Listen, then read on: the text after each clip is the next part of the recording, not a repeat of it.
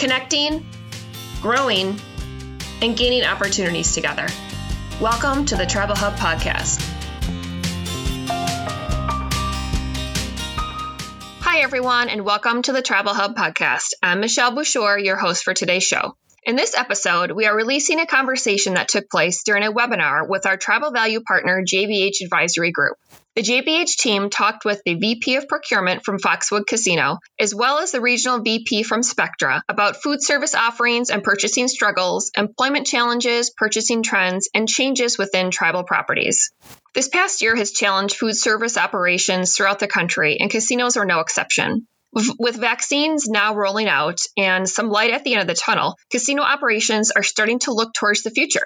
Hear from this panel of industry experts about how they are working through this current transition period, as well as what they are planning to do moving forward.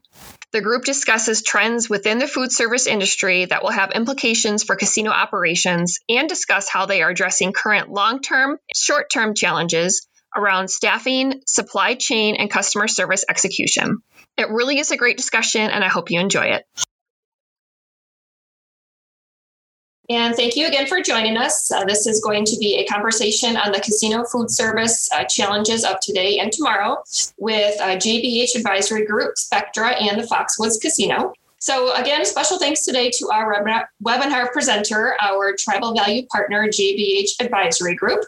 Speaking today will be Scott, the Director of Business Development, Phil, who is the Chief Procurement Officer at Foxwoods, Michael, the Regional Vice President of Spectra, and also from JBH Advisory Group, Brian and Alexis.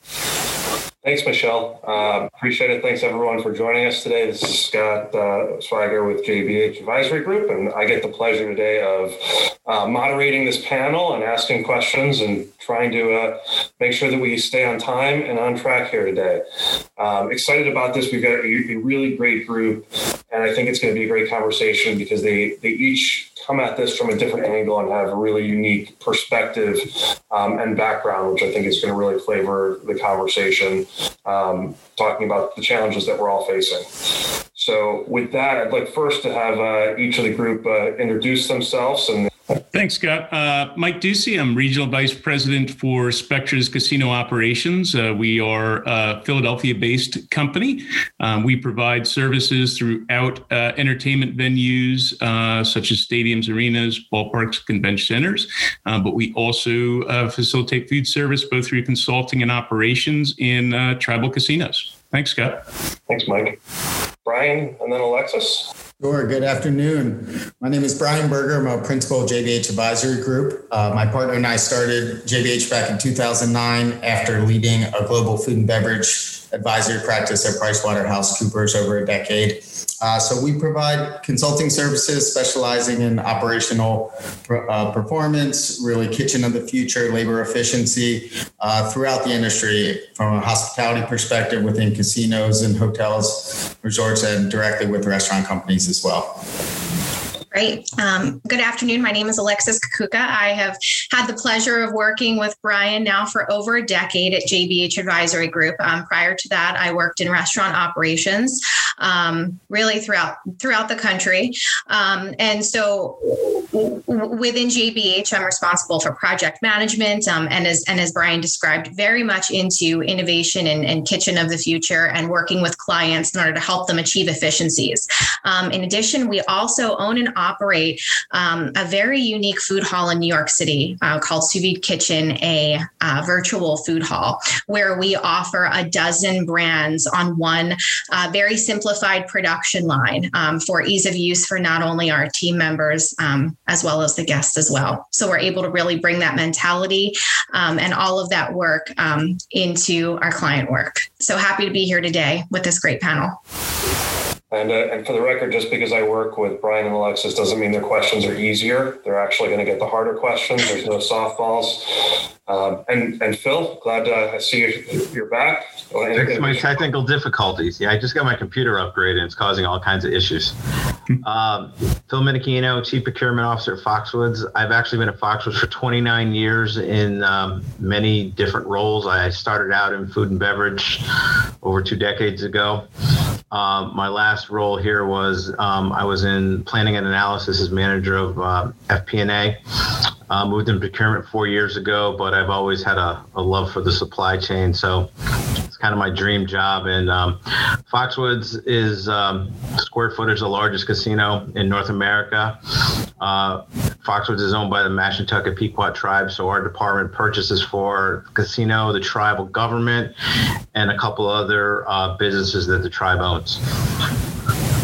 So with that, I guess we'll get into the conversation. And I think, looking at the calendar, it's amazing, where we've come this past year.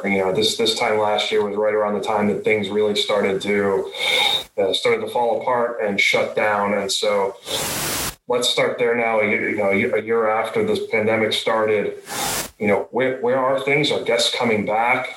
Where are we in terms of spending and seeing that? And then, as we go forward into this year, are we entering the next, the roaring 20s period, as I've heard some refer to it?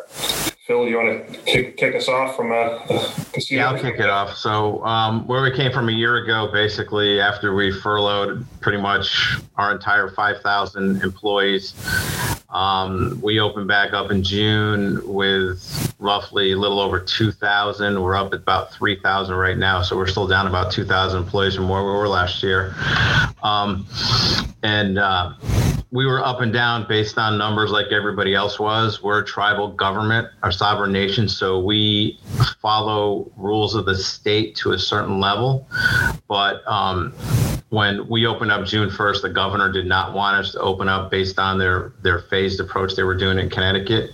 We, of course, our tribal council is a government, so they made their own rules up and said we could open, but we do follow the same restrictions as the state of Connecticut does when it comes to how we operate and everything. We've gone from up and down a couple times. We actually had another layoff in November. We have brought most of those people back, and then usually in March, which is our best month of the year, mainly due to tax returns and business levels and what happens. With the timing of stimulus checks and everything else in vaccines, we've had a great month. And our new model, like everybody else out there with less labor, has had a dramatic impact on our profit margin. So we're actually in a good place right now, except for employment and cost of goods. Those are the two big issues we have right now. But we've eliminated a lot of restrictions, and we're considering eliminating more restrictions. We actually have a big event coming up in June right now. Dave Chappelle's going to be here for 4 shows, sold out, but there's a lot of restrictions on it. You have to get a COVID test before you go in there.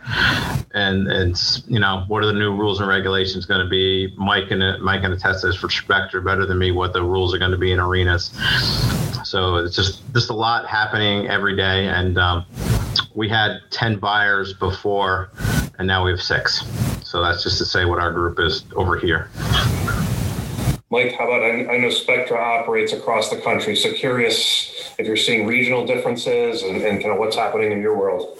Yeah, significant differences. I mean, from a travel gaming standpoint, I can echo almost exactly what Phil has talked about. I think my added comment would be what we saw bringing the properties offline and only briefly, and then back online. We really focused on kind of that model of a zero-based budget. In other words, there was no past to draw upon. The manager ended up as perhaps the restaurant manager and upwards. So it really just shifted around. It came back organically. But I would say that the interest in food is growing daily, weekly. I mean, the numbers continue to amaze me as they go up. Obviously, the protective measures that the casinos have employed around their guests and that we've employed specifically in the food service have really gained trust to the customers, made them feel comfortable to be able to be in the environment and have some fun and play. And, it's interesting because, from a sales perspective, we've seen the rapid development of perhaps technologies that were probably a few years away from getting pushed out to the market, but COVID has just amplified that. And we're seeing some occasions where our PPAs or our per cap spending is increased and significantly, particularly when it comes to leveraging the technology. And I'm sure we'll talk about that as time goes on, but it really is, to me, encouraging to see that there's that level of confidence in our guests to come back. And I think that there's still a tremendous amount of pent up demand coming forward for us. Yeah. Yes, Brian, on the, from the clients that you're working with and talking to, are you seeing the same thing? And what's the outlook like for the next year in terms of interest? Absolutely. I would agree with Mike. The pent up demand is there. There is a question. We know from a restaurant perspective, 1 in 6 restaurants have closed down during the pandemic. So competitive set is different. I think that, what is that demand as well from the guest? What type of services, what are they comfortable doing? So, we've seen the delivery, the takeout business really just go, skyrocket during the demand center during the pandemic time. So what's it going to look like going forward? And I think one of the challenges that, I know we're going to get into is really on the labor side. How do we meet that demand as it comes forward? Really with finding talent that's out there. How do we change our processes? Looking at both back of house and front of house as we take away buffets, as we take away self-serve. So there's a lot of questions. And I think, the industry's been amazing this past year from a pivot perspective and what we've seen. And there's, as Mike said, there's a lot of new technology, a lot of new processes that people are considering to be able to meet what the go forward will be. That's a good segue. Labor's been brought up a couple times. So Phil said, 2,000 employees down. So does that mean there's this big pool of people out there now looking for jobs, and we're starting to ramp up, and rehiring is going to be easy? Who wants to start on that one? Mike, you want to? Yeah, there's no doubt. Labor is, it's in the national news every day. National restaurant news briefings that come into my inbox every day. The headline is, "Where are the staff?" And a couple theories that are out there. Some seem on point. Some seem perhaps a little bit yet in development. But I do think, unfortunately, a lot of people have abandoned the industry forever. I do, hate to be that pessimistic, but I think that eventually, from a line level staff perspective, many earners who have found other employment in the area, perhaps a comparable wage, have settled into those positions and may not come back.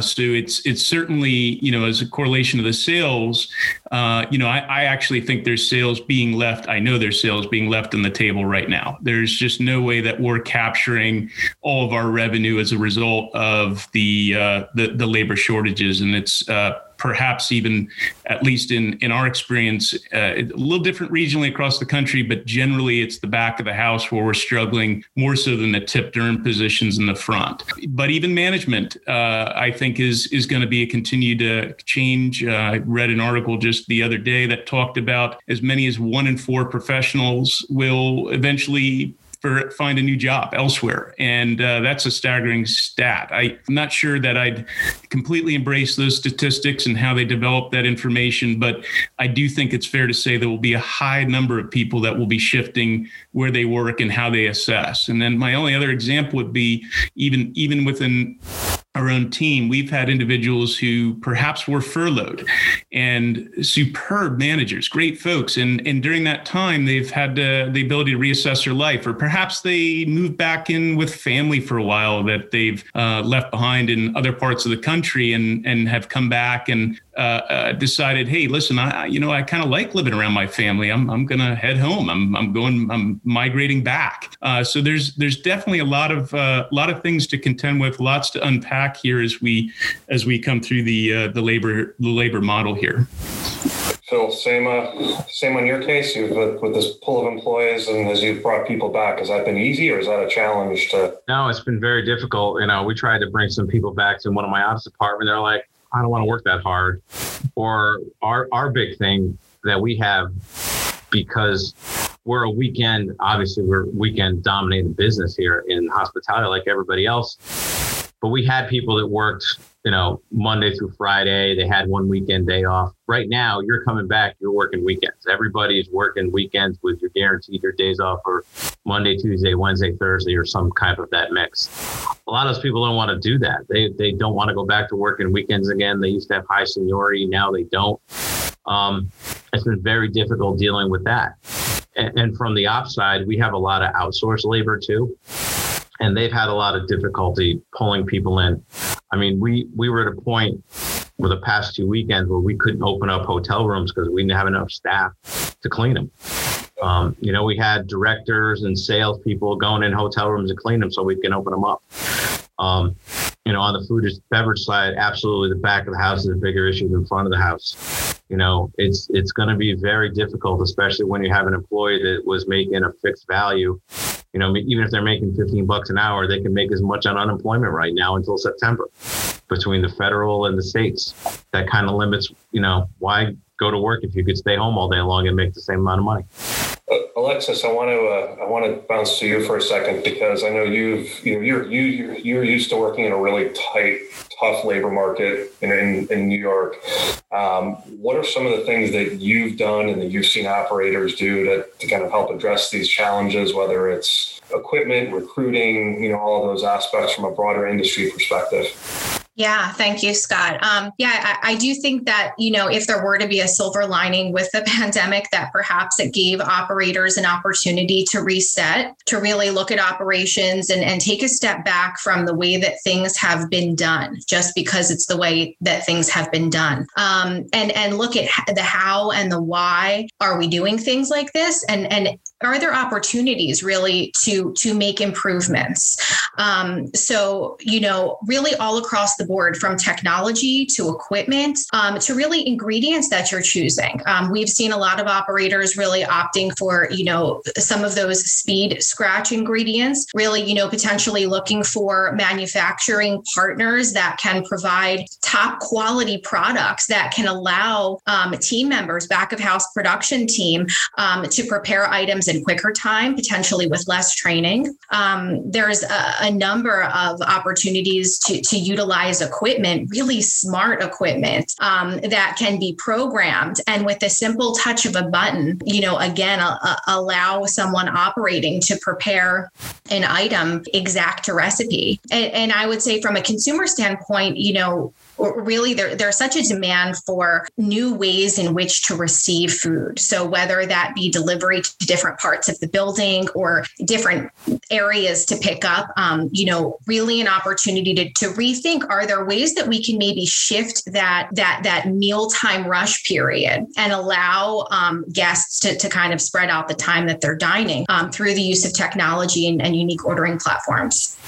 Looking, towards the future a bit into the crystal ball, do we think that this is this going to get better? And is there's a major infrastructure bill, being proposed right now, and what kind of implications might that have, for the workforces that we're all dealing with?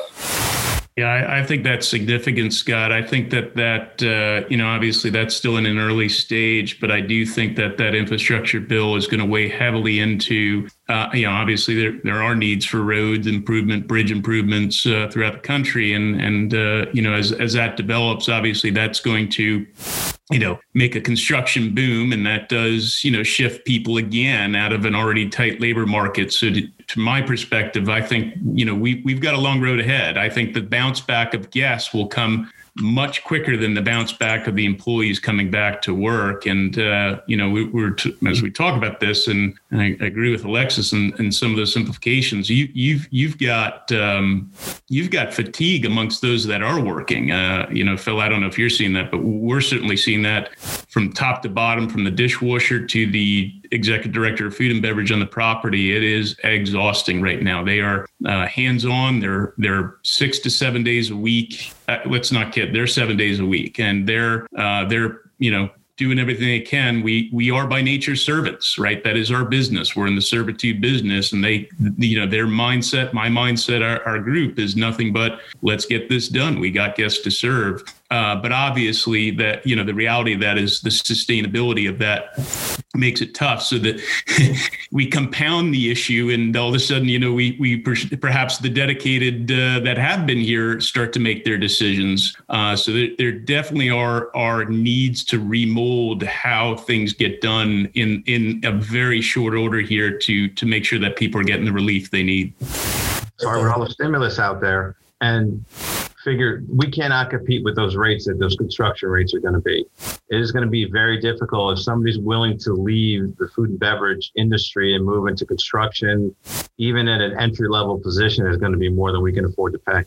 So are there other, so I know Alexis mentioned equipment and process and production. Are there other things that everyone's looking at right now to try to incentivize, people to stay long term, or is it sort of accepting the fact that there's going to be some churn there, and how do we continually recruit and train? Scott, my take on that, and I think Alexis will attest, on the eternal optimist, but I feel a lot of what we're seeing, really started well before the pandemic. The pandemic just has really magnified it. We were seeing minimum wage go up in the major locations. We're expecting minimum wage to continue to go up. We were seeing benefit costs, et cetera, going up. We saw less people entering into the market from a labor perspective for long term. It was, a lot of times it's hospitality is a stopping ground.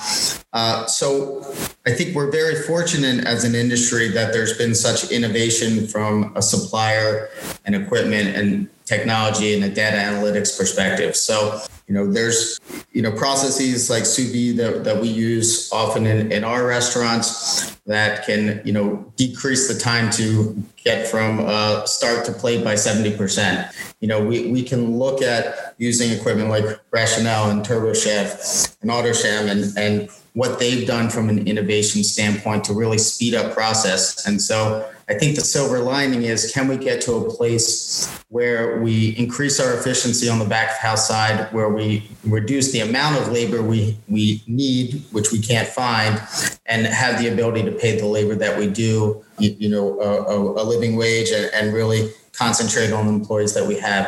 I think the data analytics piece is so key to that as well. I think historically our industry hasn't really done the best job at that, but it's accelerated very quickly in the last few years. And so now we have the information to understand, during our day parts, let's get it down to the 15-minute increments when we really need certain individuals in certain places. Let's make sure that we're being hyper efficient in how we're using employees in the correct way, both for them and the business. So I think fortunately there are these innovations. Today, if you want clean, natural sauces in small packs that can eliminate waste, you can find it. If you want pre-cooked grains and rices, you can find it. You can get customized mixes. So that side of it can allow us to really change what has been historically the balance between food costs and labor costs. Something you mentioned, a change in analytics and groups using analytics better. And Mike and Phil, I'm curious on your perspective, how have you seen through the pandemic? How are your operations using data differently or better? I know everybody's, shorter on people. Has that caused you to be more efficient, or has that hurt the effort to get, good, clean, actionable data? So before the pandemic, we always talked about becoming an analytically driven company, and coming from a financial analysis background, that was kind of a good thing. But one thing we did when we shut down, one of the few departments that did stay the whole time was financial analysis. And we totally re-engineered how we do business here. Everything is driven by financial analysis. We just opened a Dunkin' Donuts up that we had closed down in the area. We went through and figured out how many cups of coffee and covers we needed on each day of the week for it to make sense to open that restaurant up. We're not opening outlets up unless they can prove they can make money. And that's helped our profit margin, other than the fact is we are still short on labor, but because we're looking at the numbers, and we're paying attention to those people more than before. I mean, everybody's driven by analytics now. If you're not going to win.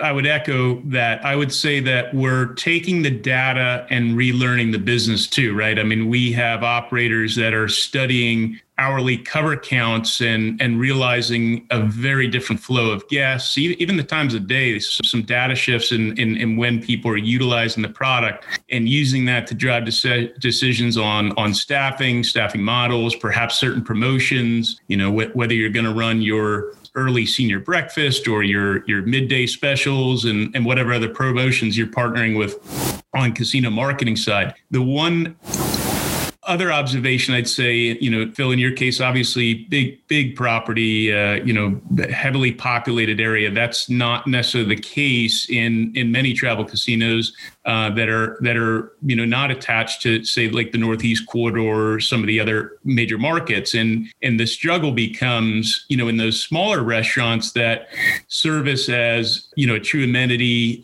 Maybe in the past they were losing a little bit or a break-even proposition. The decision tree becomes, do we need to open it all? But if we don't open that, then we have nothing, because the footprint is not big enough to shift around. And yet, you want to keep that as reasonable as possible. We've begun to counter that by truly, again, I mentioned earlier, the manager, the director perhaps becomes the restaurant manager. And unfortunately, that means a few people aren't coming back, but it allows it to get, again, built organically. And we just keep adding to the services as it grows, as opposed to having opened it in full scope to what it used to be.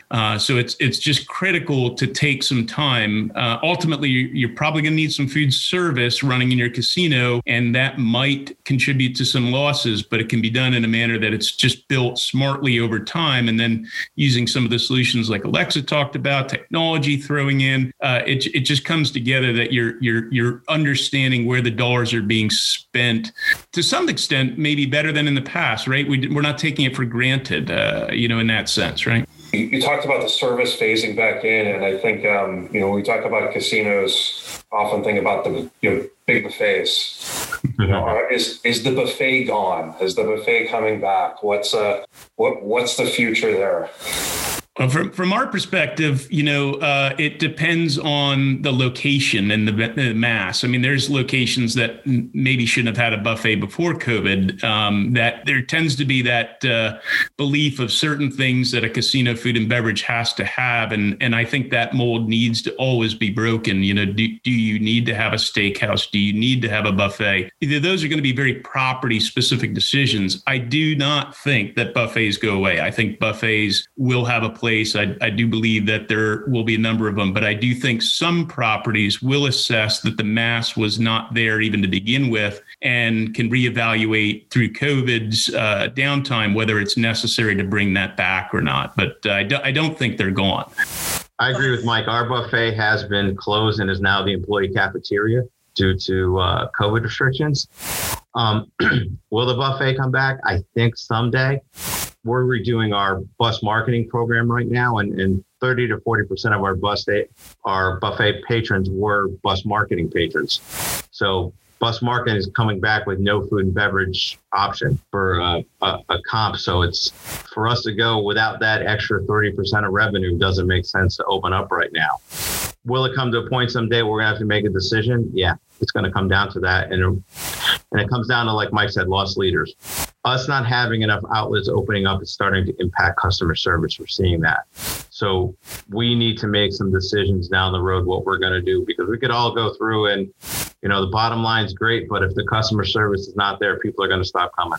Yeah, just to echo what Mike and Philip had, we're talking about with the buffet, I think there's a real opportunity to reimagine what it looks like and how those guests are served. I think that for many of our clients and operations that we've worked in for years, as Philip has said, the buffet has really been a lost leader and an area that has really created a lot of excess waste. So while perhaps it may be a lower labor model, is it really worth it with just the amount of food food waste that results from it. So is there an opportunity to look and knowing that the guests are looking for a variety and looking for a lot of options, can you reimagine a food hall? Can you reimagine, branded kiosks that offer a variety of concepts or different types of cuisine that potentially are open at various times of the day and really have the opportunity, as Brian mentioned, to zone into those even 15-minute windows of, when does it make sense to have all operations open and when should we really have, maybe one or two open as we continue to build back to full occupancy. So I definitely think that there's a place for them to continue, but a real opportunity for us to continue to innovate and think about how to serve those guests. Well, yeah, the other part too is a shift away from a buffet for certain properties that do have the volume. I'd imagine perhaps even, in Phil's case, to make that move to change a buffet or to exercise away from a buffet, you have to replace it, right? So you're talking about some significant capital investments, downtime, and other decisions that have to go into it, footprints. Do you have the mechanical, electrical, plumbing, the MEP set up for alterations to your property? So it's a big decision. If you're serving even 1,000 guests a day in a buffet, currently, shucks, even 500 a day, your need to, replace that service for that number of guests is sizable. If you replace it with a, 150 seat restaurant, your turn counts and how you put that together to replace a buffet would be,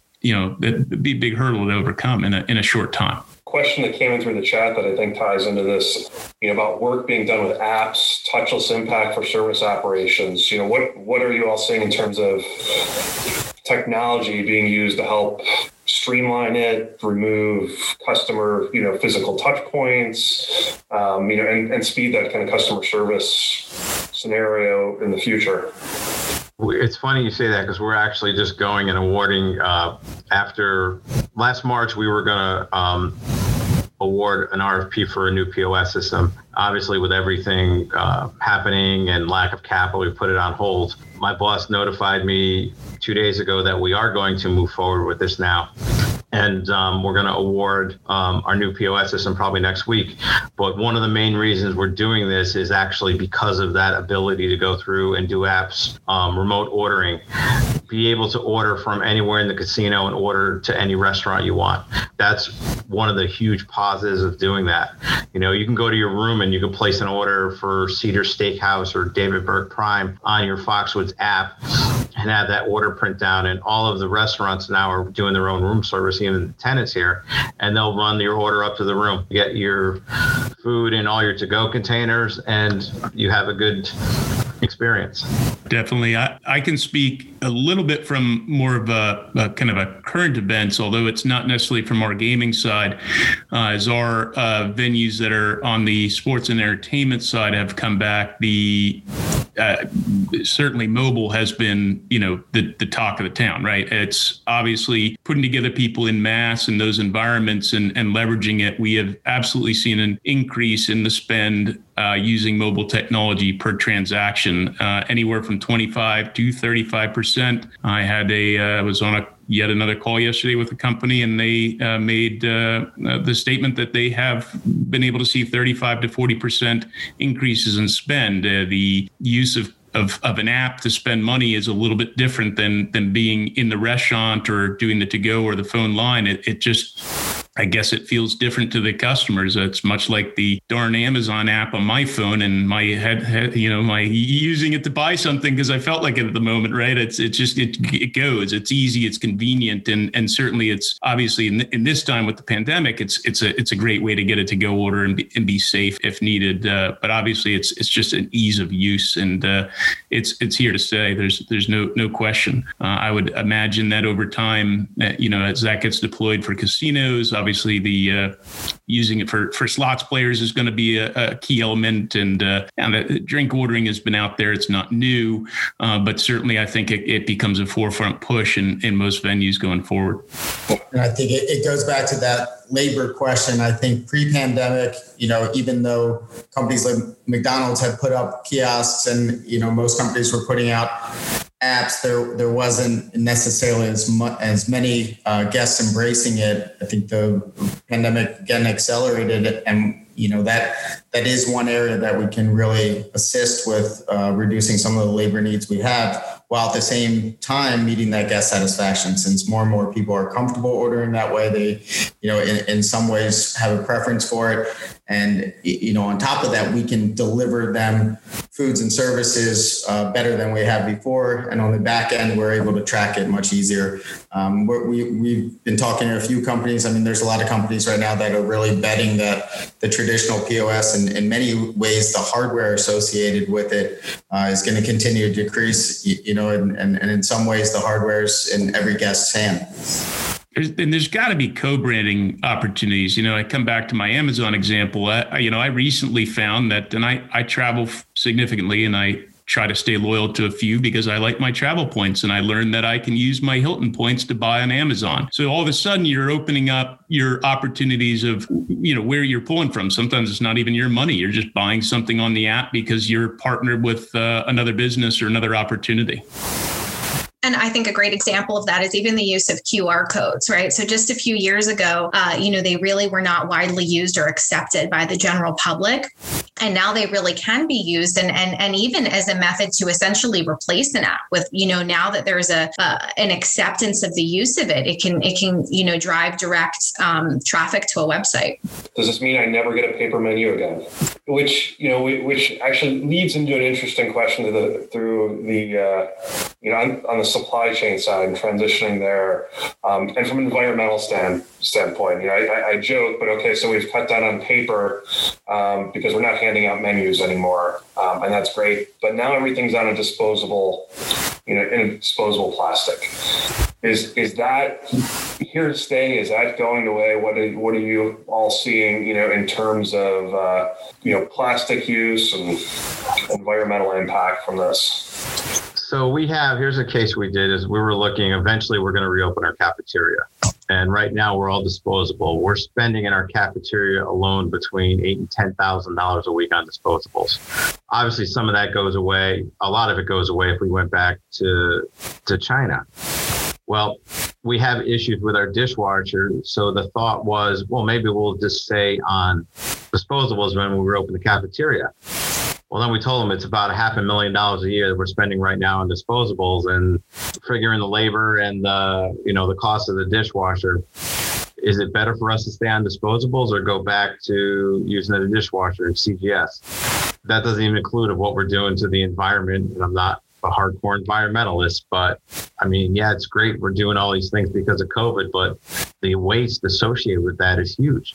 Yeah, the waste is most definitely significant with the paper plastic, and I do hope we can reverse that because it's tremendous. The overall kind of where you're getting to is that experience, and really what is that experience? And we're talking a lot about these kind of the service changes, and we can't help but to think, yes, we're using QR codes and the menu pops up and you could order your food right there, and great that it increases, as I just said. But then, the devil's advocate would say, well, where's the experience in that? What's the value to the guest in that? It's supposed to be fun. It's not just supposed to be, here's your food and go, right? I mean, there's got to be more to it than that. I certainly say that we're going to have to be very conscientious of understanding how that guest assumes, when they walk into the restaurant, they're sat, they ping the QR code, the servers come by. I can say that we want to influence the time at the table a little bit longer. Perhaps if the server has a little more free time because they're not having to run back and forth from P-check to the table. If they have the ability to type in that order at their hand because they have the mobile technology, the server does, or the guest. Maybe there's a little bit more conversational time that allows for that experience to increase. Or it's if it's a steakhouse, perhaps it's stopping to do the presentations of the steaks and drawing that out. But just the things that will matter are very apparent when it comes to service and the quality that we don't erode, or we're just simply going to work ourselves out of what we do best, right? Let's talk. I want to talk particularly, Phil, a little bit about supply chain right now, and what keeps you up at night. Is everything back to normal, or are we still hunting for PPE and toilet paper? So other than gloves, PPE is all over the place, and the prices come down dramatically. what we paid for a mask a year ago was, when I first bought a mask, I paid 70 cents a mask. Now I can get them for 15 cents each. Gloves have gone the other way. They've gone from, $20 a case to $86 a case. I made a funny comment. We were on a call yesterday with US Foods, and jokingly I said about wondering what their fill rate is right now. Well, I wasn't really joking around. I wanted to know what it was because they wouldn't answer, because they're going to come back and say they're at 92 to 95%, but they're really not that high. We're getting so many shortages. We have actually a high-end blackjack tournament this weekend. So when that happens, Butler goes and the butlers reach out to the guests that are coming in for our villas, and they ask them what they want. Everybody has high-end liquors they like. And you would not believe the amount of alcohol that we could not get. We have unavailable to us that people want, that we could get before that we can't get now. And it's all the high-end stuff. Sorry, you're a $250,000 blackjack player and you can't get your bottle of tequila you want or something like that, or wine. If you look at consumer price index, it's skyrocketing right now. The cost of doing business is getting higher and higher. And with the fuel issues that they're having, the fuel prices going up, that's going to cause cost of goods to go up. So where you're going to find something at is what keeps you up at night, and then how much is it going to cost to get that in there. Yeah, I'm afraid inflation is coming, but even beyond the supplies themselves, what we're finding on supply chain management, Scott, is the same staffing issues they're having too, right?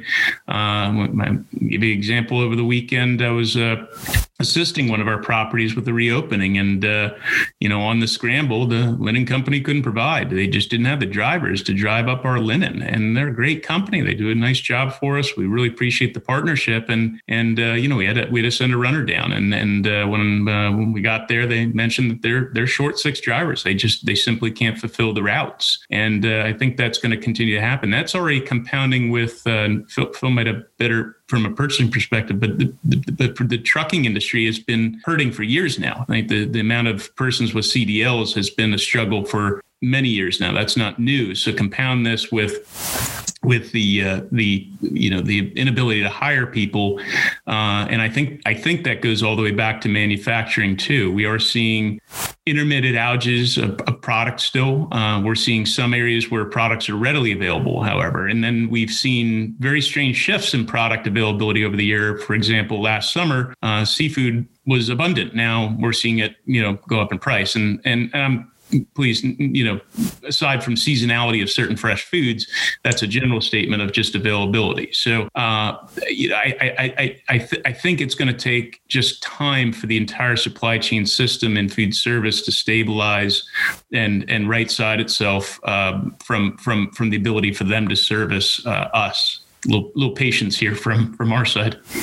So I guess to address all that, what actions is everyone taking? Is it looking at increasing parts so you just got more on hand? Is it dual sourcing? Possibly working with multiple broadliners? How are you kind of equipping yourself to meet those challenges? So other than PPE, we've reduced our inventory levels dramatically and paper products since last year. We're down about 60% of what we carry on property right now. And we've changed to a lot more of direct issue versus inventorying product here, just because we've reduced our warehouse staffing too. And the fact is we would rather have our distributors control our costs. It is very difficult to sole source right now, even with you having a relationship with a GPO. You still have to have other sources to get that product from. Basically, every day is a list of items that we were short shipped on and couldn't get. You have to go out and find that product, but we're trying to avoid increasing inventory as much as we can. Yes, some high volume items we have increased, but we don't want to get into our old methods of carrying all this inventory that if something happens again, we're stuck with it. I think from an operational perspective at the unit level, there is a need to be more nimble, be able to take out some of the complexity when you're starting, from raw products all the time and really having a very complex nature to your menus. During times when it's difficult to get in certain materials, you need to be able to flex. You need to be able to change some of the things that you're serving quickly, and that requires having an operational model that really limits the complexity that's there. in a scalable format as much as possible.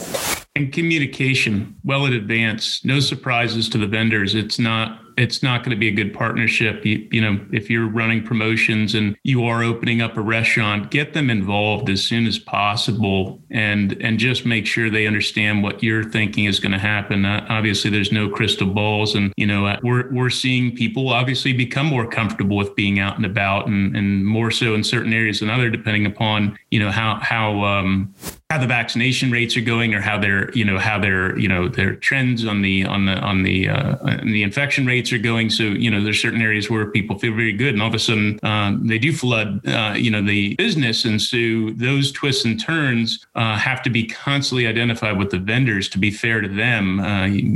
They're not in your operation every day. They don't know what you're experiencing and they're having to juggle hundreds of small single one-off operators, chain restaurants, big national groups, whatever it is. And they're all vying for that same, one last bottle on the shelf. So the system, of course, some of you guys know the system better than I, but of course, you get the brokers in there. The brokers are communicating on behalf of US Foods or Sysco back to the manufacturers. And I'd imagine some of those offices are like war rooms right now. So one last question I want to go around the group with. If we were to reconvene this group a year from now, what are we talking about? Is it the same conversation or how is it advanced? And Alexis, we'll start with you on this one. Hopefully the conversation has advanced. Yeah, I think that we're going to be really very, very nimble with the operations that we're able to provide. I think that the ability to utilize technology, not only from a guest perspective, but also in terms of as an assistant to help really workflow of our team. I think we're going to see a lot more of that. And I think that challenges drive innovation. So I think that we're at a really important and unique time right now. And I think we're going to see a lot of new innovations continue to evolve and continue to be adapted throughout the industry. A year from now, I hope we have a lot of people back working and they're earning and spending. I'm speaking more globally here, but obviously we need people that have money in pockets to enjoy and get back to having fun and entertaining themselves through gaming or whatever else they'd like to do for fun. And it's obviously it's a balance of people being able to get back to work, having the money to spend. But am I optimistic? Absolutely. I have no doubt whatsoever that because it's every week. Every week there's a good story, at least in our group. Every week there's something great and exciting to talk about as it comes back online. A year ago, I guess maybe the other way to answer it is a year ago what we were doing. I can tell you I was sitting in this very room managing, unfortunately, the downside and closing and people going away. And that's not what we're doing anymore. So yes, it's not great right now, but any concept that we shouldn't be optimistic that we're moving forward should be discounted. We're definitely headed in the right direction at this point with the moves with the vaccine and the efforts of people in the community helping each other out. I'm going to say that we're going to be the demand is going to be there. It's going to come back. Is it going to be the roaring 20s? We hope so. But from where we're at in a year is the companies that are more technology driven and able to change are going to be the ones that are going to be succeeding. Fine dining is going to be very difficult from just the labor involved to the ability to have that customization of product and the cost associated with it. We're all going to pre-cuts. We're going to manufactured food items. The ability for a chef to have that individuality is being not eliminated, but it's being reduced based on the lack of labor and the ability to do all of the prep involved in that. So I think technology is going to have one of the biggest impacts a year from now and who's able to succeed and not. I share the optimism. I think the demand side, a lot of confidence it will be back. And I feel from our involvement with clients and networking, a lot of the companies we've worked with, many companies have taken this opportunity to really reevaluate operations, look at different ways to do things that they were doing in the past because they always did it that way, took on a different look. And so I actually think, prior to pandemic, we were down an unsustainable path from a financial perspective for restaurant operations. And so I think coming out of this, there's going to be an ability to have a higher level of profitability, at the unit level because of everything we've talked about today, the technology, the equipment. It's challenging. It'll continue to be challenging from a labor perspective, but I think, this year we've advanced faster than probably we have in the last 5 years, and I think that will pay off. So if I've been jotting down a couple big picture bullet point takeaways, and if I had to summarize what I think I'm hearing from the group today is, save on back of house processes, both through technology and product that you're buying. Finance and data are key, through this, and understanding when to reopen, what to reopen, and making sure that we have the right offering. Remote ordering, and technology is a big underlying factor throughout all of this. And then flexibility and supply chain and being innovative, in working with our vendors and partners, is going to continue to be critical. Any questions from the group that haven't been asked yet? Michelle, anything? There is just one that I saw in here that hadn't been directly addressed, and it is from David Richard, and he asks, do you see a big surge in spending and traffic coming as more people get vaccinated? Yes, absolutely. And again, what we're seeing, at least in non-gaming environments, is that the spend is drastically increased by the mobile technology. And I think certainly in the casino market, it's simply a matter of the guests are coming back. I mean, there's no doubt that they want to play, right?